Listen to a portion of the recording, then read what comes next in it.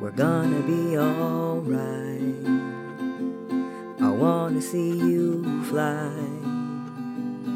Come on, let's go. Let's go with grace. Hey, and welcome to the Soul Force podcast, Go with Grace, responding to white Christian supremacy with resistance and resilience. Here we ask, what is white Christian supremacy, and how does it show up in our daily lives? I'm your host, Grace Nichols. This week, I'm in conversation with Je Naé Taylor, a storyteller, play director, Black Joy Experience album songwriter, and cultural organizer for the Highlander Education and Research Center, often referred to as The Hill. Je Naé and I have a spirited conversation about cultural organizing frameworks, land, legacy, and place, a methodology that guides Highlander's work, and the different attitudes and survival strategies we inherited from our ancestors. As a training location for multiracial, intergenerational, and cross-class organizing, the Highlander Center has always been a threat to the divisions created by white supremacy, capitalism, and the U.S. government. In our conversation, Je Naé mentions the white supremacist attack in 2019, in which Highlander's main office was burnt down. I remember going to Homecoming celebration that year. After we were cleared by the community safety team and began our drive up the narrow dirt road through the woods, the burned down building was still on the property, and as soon as I saw it, I burst into tears. It felt like legacy lost, and the type of terrorism designed to make you too scared to move. Burned by the fire, and we are ashes, ashes and smoke, and we will rise higher and higher on the wings of compassion, justice and hope. We have been burned. But the theme of Homecoming that year was don't stop, get it. And so we didn't, and haven't. And Highlander is 90 this year, and there's nothing anyone can do that will stop us from continuing to learn and grow together. My experiences on the Hill with Soul Force and other organizations such as Southerners on New Ground shaped me into the person and cultural organizer I am today. I continue to be fortified and inspired by the transformation that happens on the Hill. The episode ends with a hype up of the Homecoming celebration. Je Naé calls it the party of the year and gives a nod to W.E.B. Du Bois in saying, "As goes the South, so goes the nation," reminding everyone of what Southern resistance and resilience looks like. Thank you so much for tuning in. Please enjoy my conversation with Je Naé Taylor. Peace, y'all. My name is Je Naé. I use she, her, and AI pronouns. I'm a Black dyke with a Black dog living in the South here in Durham, North Carolina. I'm originally from Washington, D.C. I'm a native, come from multiple generations, and D.C. means a lot to me. It shaped me, built my foundation, and I work at the Highlander Research and Education Center as a cultural organizer. And it's like living into a dream job. I'm happy to be here. Blessings. We are so lucky to have you here and to hear a little bit more about the Highlander Center and cultural organizing and all that you do. For folks who are maybe not familiar, can you talk about what Highlander is and what kind of work y'all do? Yes. So Highlander Research and Education Center, we address the needs of the people we serve in the United States South and Appalachia. Highlander is a catalyst for grassroots organizing and movement building. We help directly impact the people and communities build power, connect their struggles, build relationships. We are a school for movement. We are a school for movement. We build leadership and capacity for strong grassroots organizing to advance transformative justice. We do this work through our staff-led programs, workshop facilitation, virtual gatherings, curriculum development, and a host of other things. And we do our best to support and participate in movement networks across the region, the U.S. and the globe. So I think what's really, really great is that we support intergenerational organizing, youth organizers, elders, folks, working class folks, folks who are thinking about dismantling capitalism. How do we honor cultural workers and cultural organizers? How do we bring in folks working in mind, movement strategists, historians, and storytellers? We bring all these folks together so we can strategize and learn together so that we can build the path that we need so we can create the futures that we want. And Highlander, having survived multiple attacks, and most recently a terrorist attack in 2019, having survived that, just being a location that allowed or gave space for people of multiple religion, beliefs, ideology, race, gender to be in a place, that itself was a threat. I have a lot of reverence of what it means to be with something that has been in existence for almost 90 years. You know, we're 90 now. We turn 90 this fall. And to have survived, whoo, come on. Mm-hmm. Yes, there's such a rich legacy. It's kind to me, it kind of feels like if you know, you know. Otherwise, it's a little bit of a kind of a hidden gem. Yeah. But like such a crucial location for movement everywhere. Not just the South. So it's based in Tennessee, but the number of orgs and individuals who have come and trained at the Highlander Center, the impact is worldwide. Yeah. I mean, Highlander was a folk school. And when we think about folk schools, I've heard someone say Appalachia is everywhere, right? It happens everywhere, like rural organizing, folks who are forgotten about, who are stigmatized. Yes, I think it feels like, just like you were saying, that Appalachian experience is so specific and universal at the same time, in the sense of like people are just trying to live their lives in the ways that they know best for their communities and develop that self-determination and autonomy. And there's a lot of movement out of Appalachia that people don't know about. Can you tell us, what is cultural organizing? Ooh, yeah, that's such a good question. Cultural organizing celebrates and honors people's spiritual traditions and cultural expression in the work to shift policies and practice.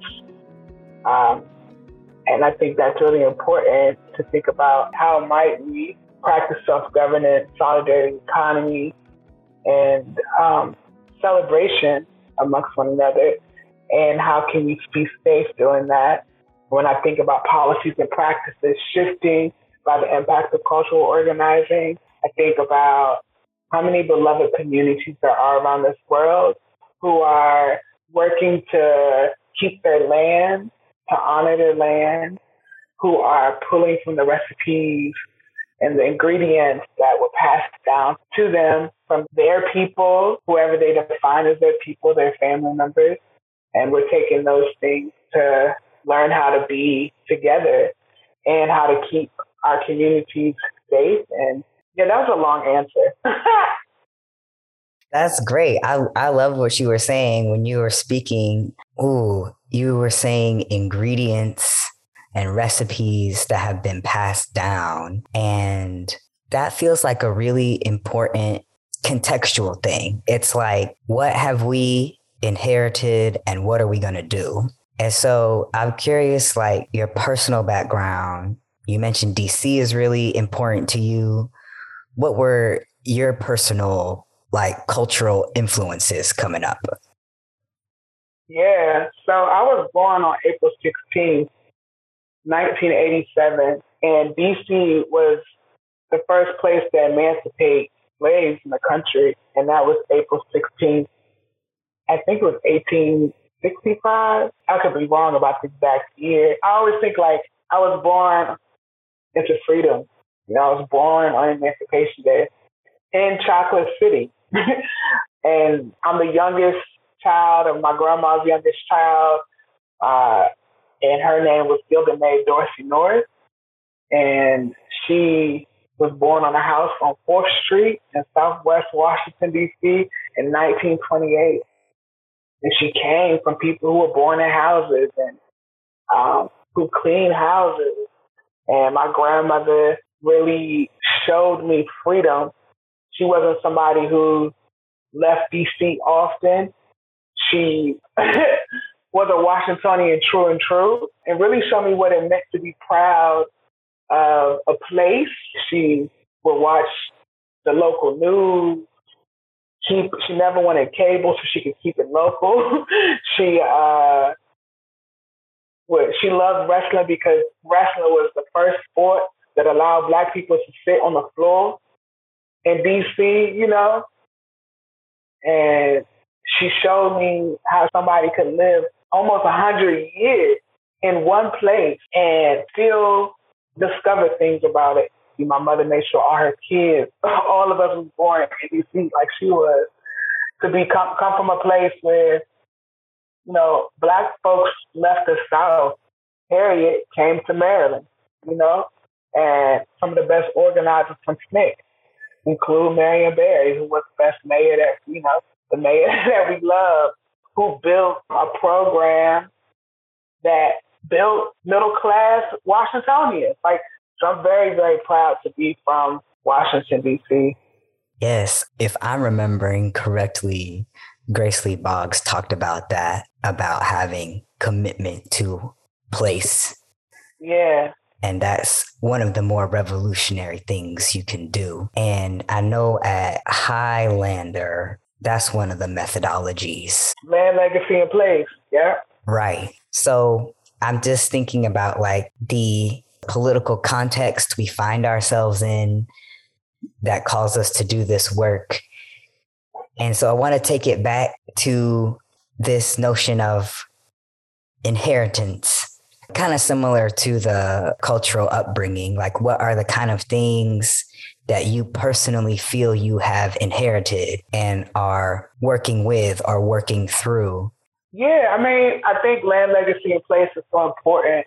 And I never even thought that I understood what it was until I learned more about popular education. And popular education says everybody bring yourself into the room, all your expertise, all your knowledge. And that helped me to identify, I know about land, legacy, and place. Let me tell you, my grandma. Let me tell you, my grandfather. My grandfather and my father were both firefighters in Washington, D.C. So understanding that land, that legacy, that place, driving through D.C. with my father, how he mourns and grieves what it used to look like. So yeah, I think land, legacy, and place is so powerful. I talk about a little bit about inheritance on the first Black Joy Experience album, and where I talk about what it means to like stand in a room with other people of color, especially to be a Black person in a room with other Black people. Like all of our ancestors are in that room at the same time. I like to think this kink that comes out of my hair is literally every single person who has ever been in my bloodline. It's wild. So I've inherited stubbornness and like sternness, and I inherited my hips, my thighs, my eyes, my height, my desire for sugar. There's nothing really about me that isn't rooted from somewhere else. And I'm wrestling with a lot of that, right? Yeah. Like, I went to Christian school from pre-K till 10th grade. And in between that, I was homeschooled for a year and a half. So my first public school experience was 11th and 12th. So I spent a lot of time with purity culture and like mostly white teachers. I think Christian supremacy is like in our air because it's so tied to white supremacy. And I mean, it's influenced the way we talk about people and what they wear. Like, and it's everywhere. It's everywhere. And I think that is a clear branch of Christian supremacy. Just the way we think about that. And all those messaging your whole life. The messaging. And propaganda is strong. Right. Yeah, and it's dangerous. Extremely dangerous. Because it messes with your mind. You know, it's like the tactic for them is, like you mentioned, is fear and guilt. And so then people move from that place. Yeah. It's absurd. It's wild. It's like I grew up in heavy anti-evolution. Okay, like God created the world in 7 days. 7 days, okay? Period. No big bang. There have been moments throughout my 20s and my 30s, God, that I've had to like YouTube hours of, okay, how did this happen? Help me to understand. It's like literally deprogramming myself. I mean, my whole school, I never had sex education. Went to Christian school. My entire learning up until I was 16 was walk by faith and not by sight. If you sow it into the ground, you can reap it. Not, there's a system set up so people cannot grow called capitalism. There's a system where people have to be the bosses and people have to be the workers. It was like, if you pay your tithe, you will get healed. You will not be sick. You will not be in debt. All of these things that were not grounded in reality. And so I'm constantly having to go, oh, reality. My family has built churches all up and down the East Coast. One of them being in DC to this day, still standing. Has a T outside for Taylor. And being that my family is multiple generations in DC, there wasn't a place that I could go, really, that somebody didn't know who I was, or like knew a family member. Was a firefighter, my father. Went to high school, my mom. Knew my sister. My sister's a stylist. Like, all of these ways that I was somebody's something. And as a Black dyke, like, trying to live as free and open and as safe as possible, I couldn't do it there with my sanity, you know? So I inherited all of that. I inherited, like, fear. Fear of disappointing my parents and disappointing the God that is their choice.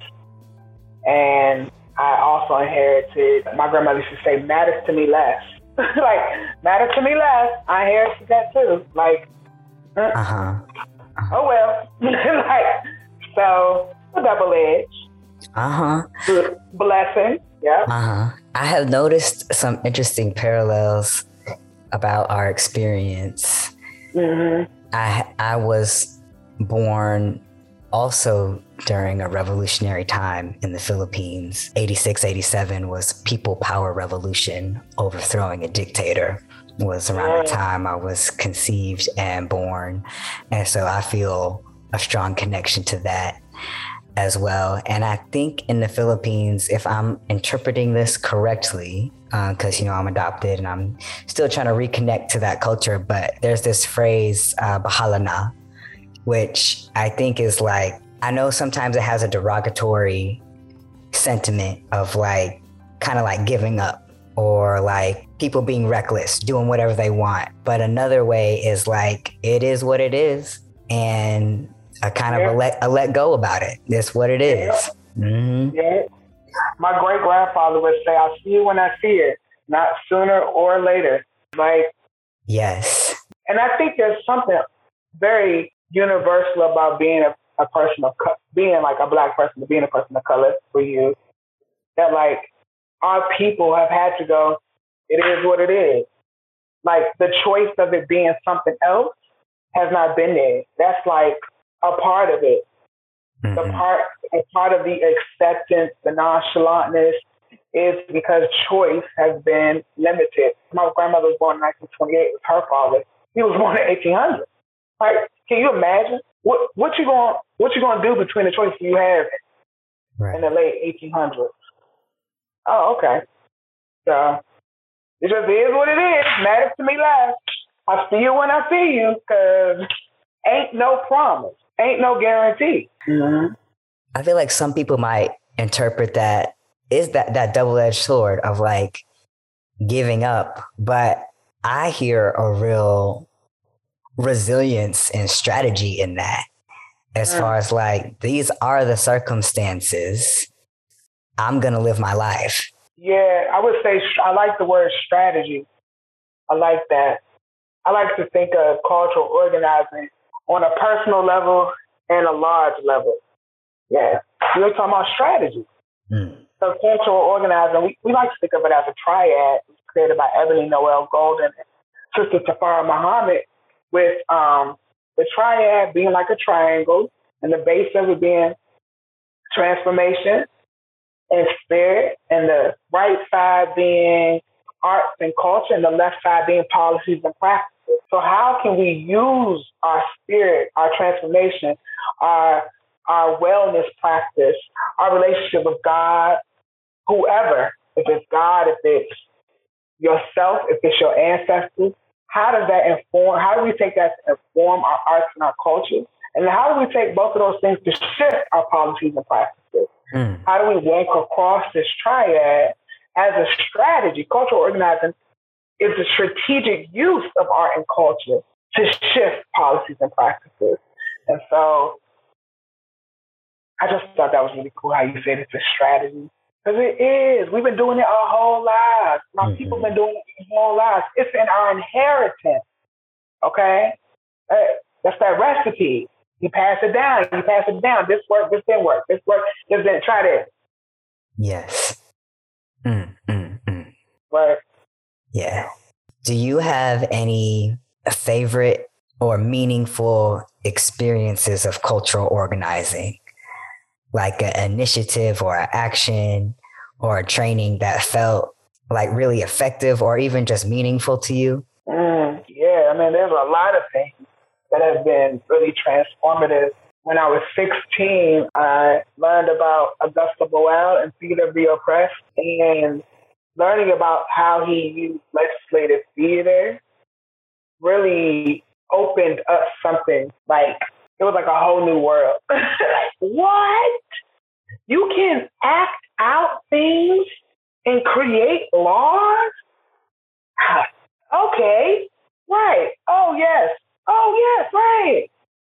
This is the history of theater. All that to say, okay, favorite thing, theater.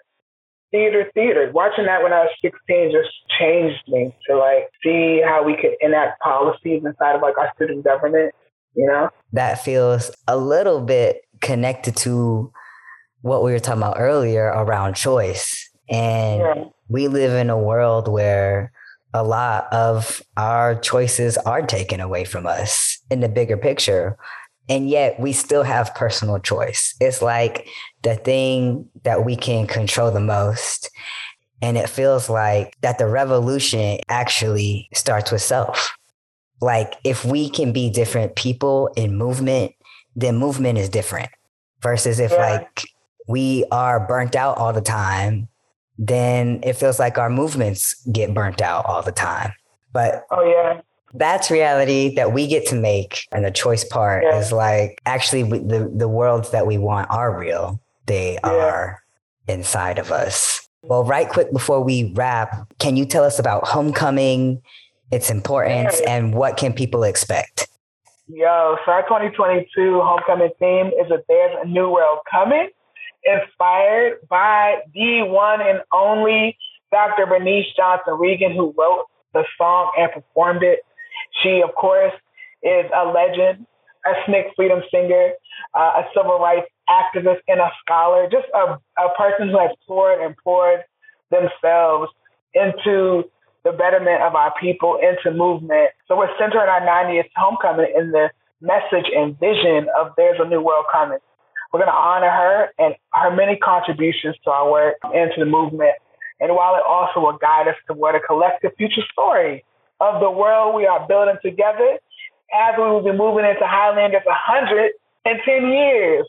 So we are grounding ourselves in the future that we are building together as Southern freedom fighters, living and organizing in this historically challenging moment for our people.